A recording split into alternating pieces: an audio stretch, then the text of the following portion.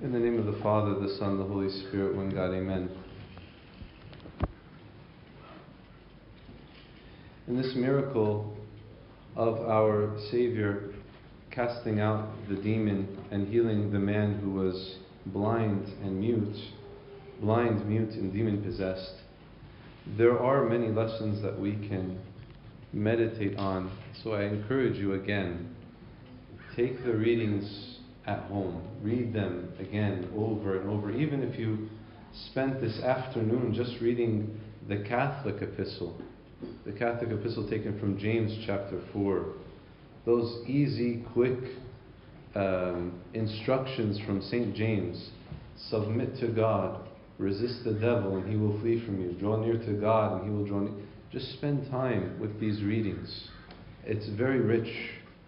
And when today's gospel, we hear our Savior speaking about how if I cast out demons by the Spirit of God, surely the kingdom of God has come upon you.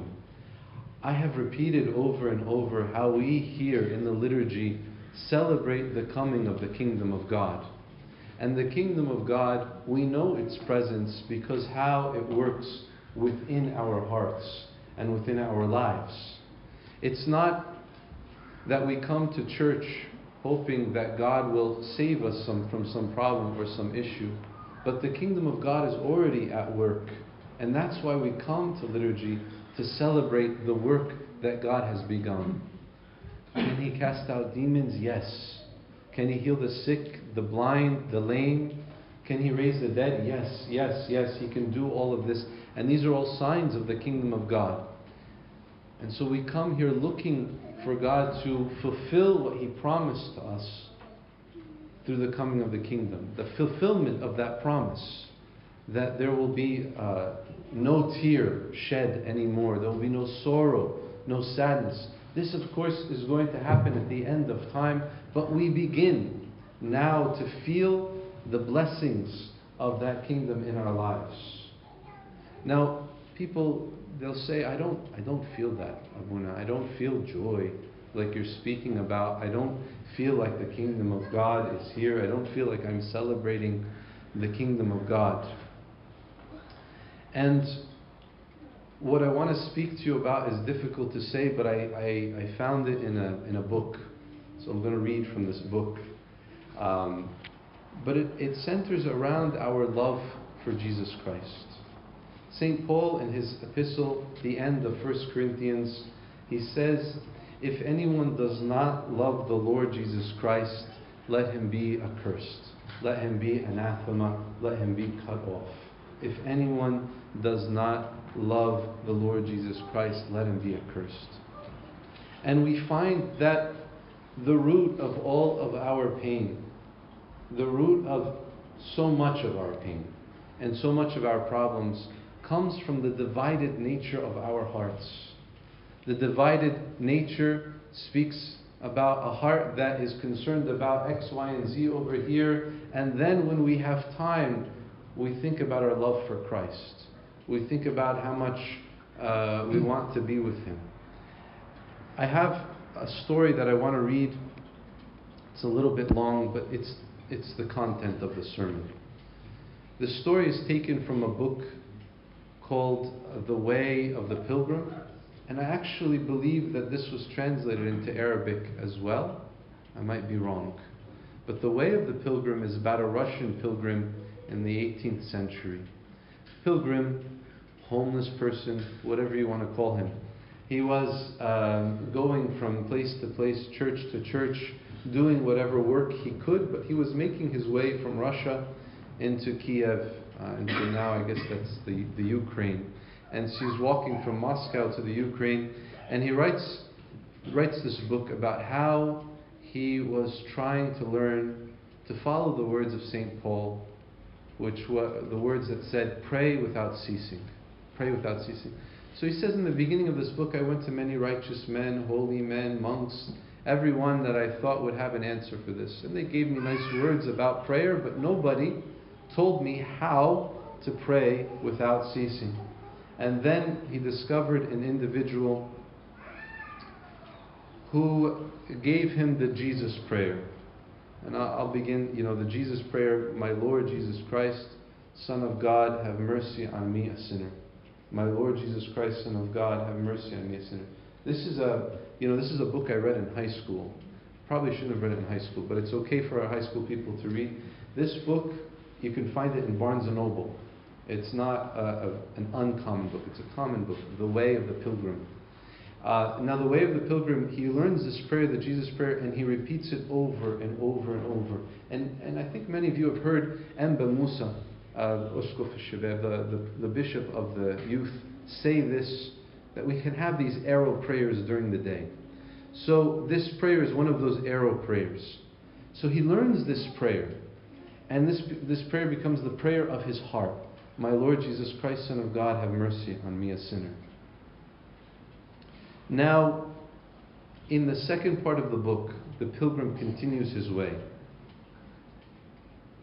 I'll read from that. It says, the next day I came to Kiev, where he was going, and the first thing I wanted to do was I wanted to confess. He says, no, I wanted to fast a while and then make a confession and a communion in that holy town. So I stopped near one of the churches.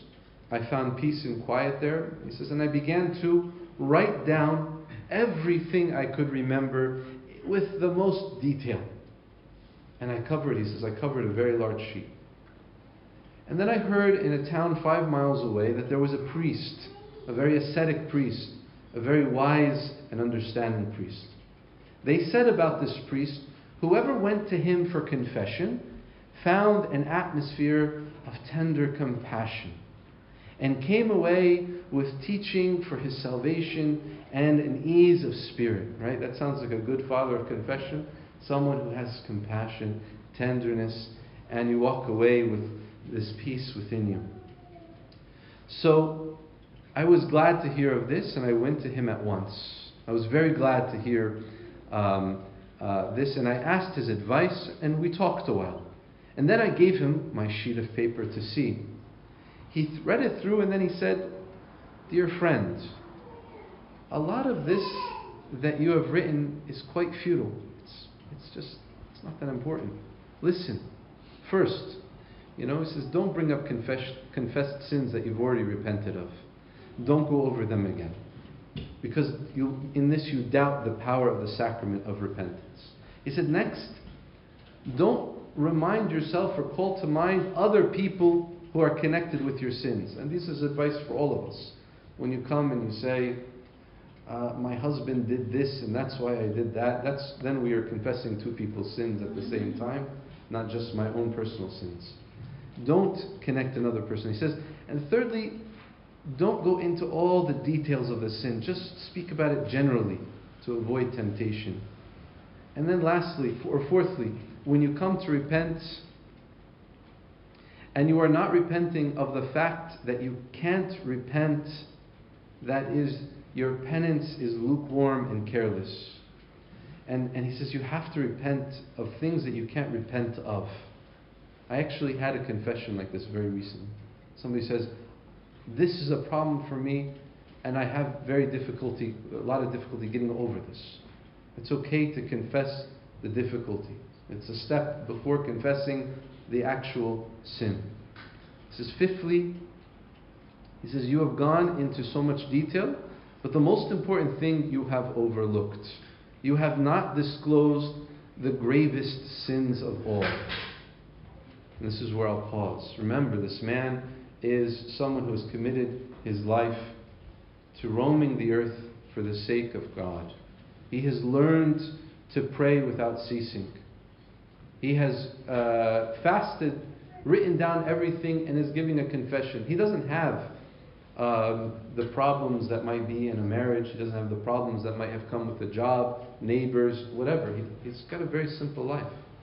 But this father says to him, you have not acknowledged the most gravest sins of all. And you have not even written them down.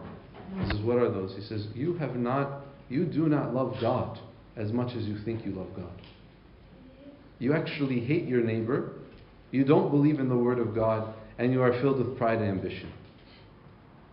A whole mass of evil, and all of our spiritual problems come from these 4 sins. Not loving God, not loving our neighbor, being filled with pride and ambition, and not believing the word of God. And these are the chief roots out of which spring all the other sins that we fall into. Not loving God, not loving our neighbor, not believing the word of God, the promises of the word of God, and finally being filled with pride and ambition. So the pilgrim says, I was very surprised when I heard this, and I said, forgive me, Father, but how is it possible that I'm not loving God, or the creator and the provider of everything? What is there to believe in if not the word of God? Of course I believe in the word of God. I wish well to all of my neighbors. I do not hate them. I have no pride. I have a number of sins. In fact, I have numberless sins. But I have nothing of which I am praising myself or boasting except in my poverty. Of course, if I were an educated man or if I were rich, I would be guilty of these things, but I am not. And so the father looked at him, the spiritual father, the priest, says, it's a pity, my dear one, that you have so little understood what I have said. Look, I'm going to give you some notes. Read over these notes and then prepare your confession.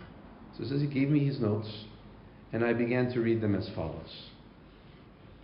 Now, the priest gives these notes that I'm about to read to the pilgrim.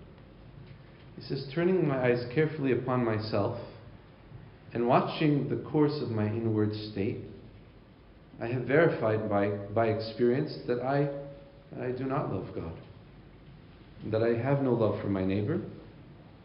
I do not believe very much in the religion, in the faith, and I am filled with pride. He says, I do not love God, for if I loved God, and here's that first point, and we can examine ourselves as well. And by the way, I'm guilty of this too. This is not something that causing you to feel shame or causing you to feel upset. This is to encourage us in our increasing our love for God. And as many of you know, the love that we have is something that cannot be satisfied. I don't know how to say this. I'll try to explain it a different way. If you eat spicy food, you know that there's a certain amount of spice that your tongue can take, and afterwards it's it. You know, not that you can't take it anymore, but it's fully stimulated, right? There are things that we can become fully stimulated, satisfied, satiated with, but love is not one of those things. So when we, for those that have children, you're married and you have all this love for your spouse. And then you find another child and you find you have all this extra love for your spouse and your child. And then you have a second child and you can't imagine that you can have love for your spouse and this first child and the second child. Love is never exhausted. So when we say, I do not love God, the idea is that I'm not loving Him as much as I possibly can. And I'm not working to increase that love as much as I possibly can. Here he says this, listen, if I loved God, I should be continually thinking about Him with joy. Every thought of God would give me gladness and delight. On the contrary, I much more often and much more eagerly think about earthly things. And thinking about God is labor and dryness. If I loved God, then talking with Him in prayer would be my nourishment, my delight, and would draw me to unbroken communion with Him. But on the contrary, I not only find no delight in prayer, but even find it an effort. I struggle with reluctance. I am enfeebled by laziness. And I am ready to occupy myself eagerly with anything that's unimportant, if only it shortens my prayer and keeps me from doing my prayer. My time slips away unnoticed in very pointless occupations. But when I'm occupied with God, when I put myself into His presence, every hour seems like a year. If one person loves another, he thinks about that person throughout the day without ceasing. He pictures him to himself. He cares for him. And in all circumstances, his beloved friend is never out of his thoughts.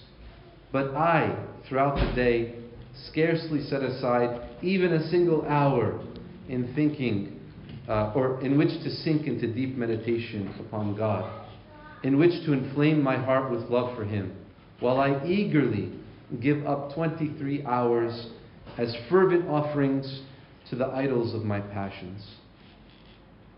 I am forward in talk about frivolous matters and things which degrade the spirit that gives me pleasure. But in the consideration of God, I find myself dry, bored, and lazy.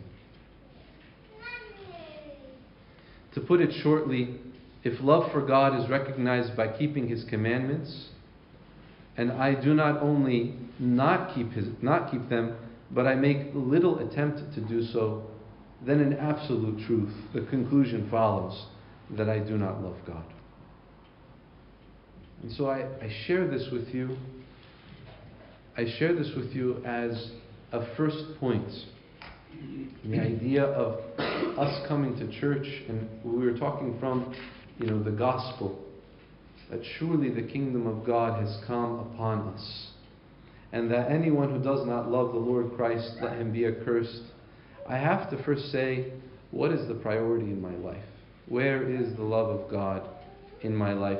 Where is the place of the kingdom of God in my life? We cannot think that the kingdom of God is something that's going to happen when we die. Now is the time that we experience the kingdom of God. And they said, several people, not just one, but they said, if you can't experience the kingdom of God here, you can't experience the kingdom of God there. If you don't experience the kingdom of God here, you will not experience it there. The kingdom of God is something we grow and live in from now. This is what it's so important for us that our children are, even before they can walk, that they're taking communion and they're with us in the kingdom of God. The experience is how we shape our lives. This is how we look through. These are the glasses that I'm talking about. The glasses of the kingdom of God. The lens by which we see everything and everyone. So when we start and we say, I do not love the Lord God, I have to correct that in myself. Second, I do not love my neighbor either. This is for not only am I unable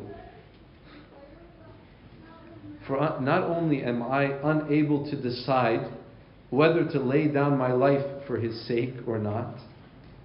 I can't decide this and I'm unable to make up my mind about it. I do not even sacrifice my happiness, my well-being, my peace for the good of my neighbor.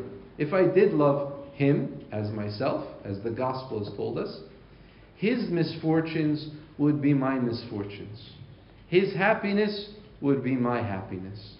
And by the way, St. John Chrysostom himself said it's very easy to be sad with somebody. Somebody who, there's a death in the family, or somebody who has lost a job, or somebody that has lost something of value. It's very easy to say, oh, that's sad. But when something good happens to another person, we're not as eager to rejoice with that person. A lot of times, why is all the good things happening to this person and not even a little bit is happening to me? It's very difficult for us to rejoice with those who rejoice. If I did, he goes, on the contrary, not only do I not delight when they are happy, I listen with curiosity about unhappy stories that happen to my neighbor, and it doesn't distress me. I'm quite undisturbed. And what is still worse, I even sort of find pleasure in the problems of other people. Bad conduct on the part of my brother, I do not cover up with love, but I proclaim it abroad with censure. How dare that person do that? Did you know that this person, did this thing and that thing? Instead of the bad conduct covering it up, we proclaim it. His well-being, his honor, his happiness do not delight me as my own. And if they were something quite alien to me, as if they were something quite alien to me, and they give me no feeling of gladness. What is more, they subtly arouse in me the feeling of envy or contempt. These 2 points, I do not love God and I do not love my neighbor. I want us, the other 2 points, if you're interested, what I'll do is somebody will remind me, I'll put this in the newsletter for today, just notes about today's sermon. Today's sermon was centering on the idea, anyone who does not love the Lord Jesus Christ, let him be accursed. And we don't care about the accursed part. We care about let us love the Lord Jesus Christ with all of our heart, mind, soul, strength. And let us love our neighbors as ourselves. And let us be critical and examine ourselves and be open and honest when we are falling short in what we need to do in our lives, in our relationship with Christ. Too much time passes and we say, I'll get to it later. I'll do it if I have time. If I have time, I'll focus on this. What can I do? I have 2 jobs, or I have 7 kids, or I have whatever. Sorry, that wasn't direct. But I have all of these things will fill up time. But what we need to do is we need to set time apart so that the rest of our time, which is given to our work and our family and our friends, can be given with the kingdom of God in mind. I was speaking with somebody yesterday who's recently had a change in their spiritual life. And so in that change in their spiritual life, they're all focused on Christ. To the extent that they can't focus at work, right? They've gone from one extreme to the other. They can't focus at work. They don't care about work anymore. All they care about is prayer, is reading their Bible. And while that is all good, we have to kind of balance between the one and the other. But that's a good problem to have.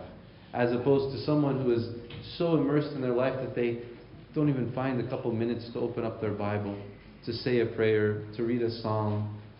This is something that we can work towards in our spiritual lives. And here we come to encourage ourselves with this. We come here to say, yes, I have to refocus. I was speaking with the family, have to reorient myself. Does anyone know the meaning of the word reorient? What's orient? What is the orient? The east. So to reorient is to look to the east again. It's a very Christian religious word. To reorient means to look to the east again, to look to Christ again. Let us come to church and reorient ourselves again, focus on the kingdom, evaluate our love for God and our love for our neighbor, and where we fall short, confess, repent, change, and move forward. To God be the glory, now and ever, in the age of all ages. Amen.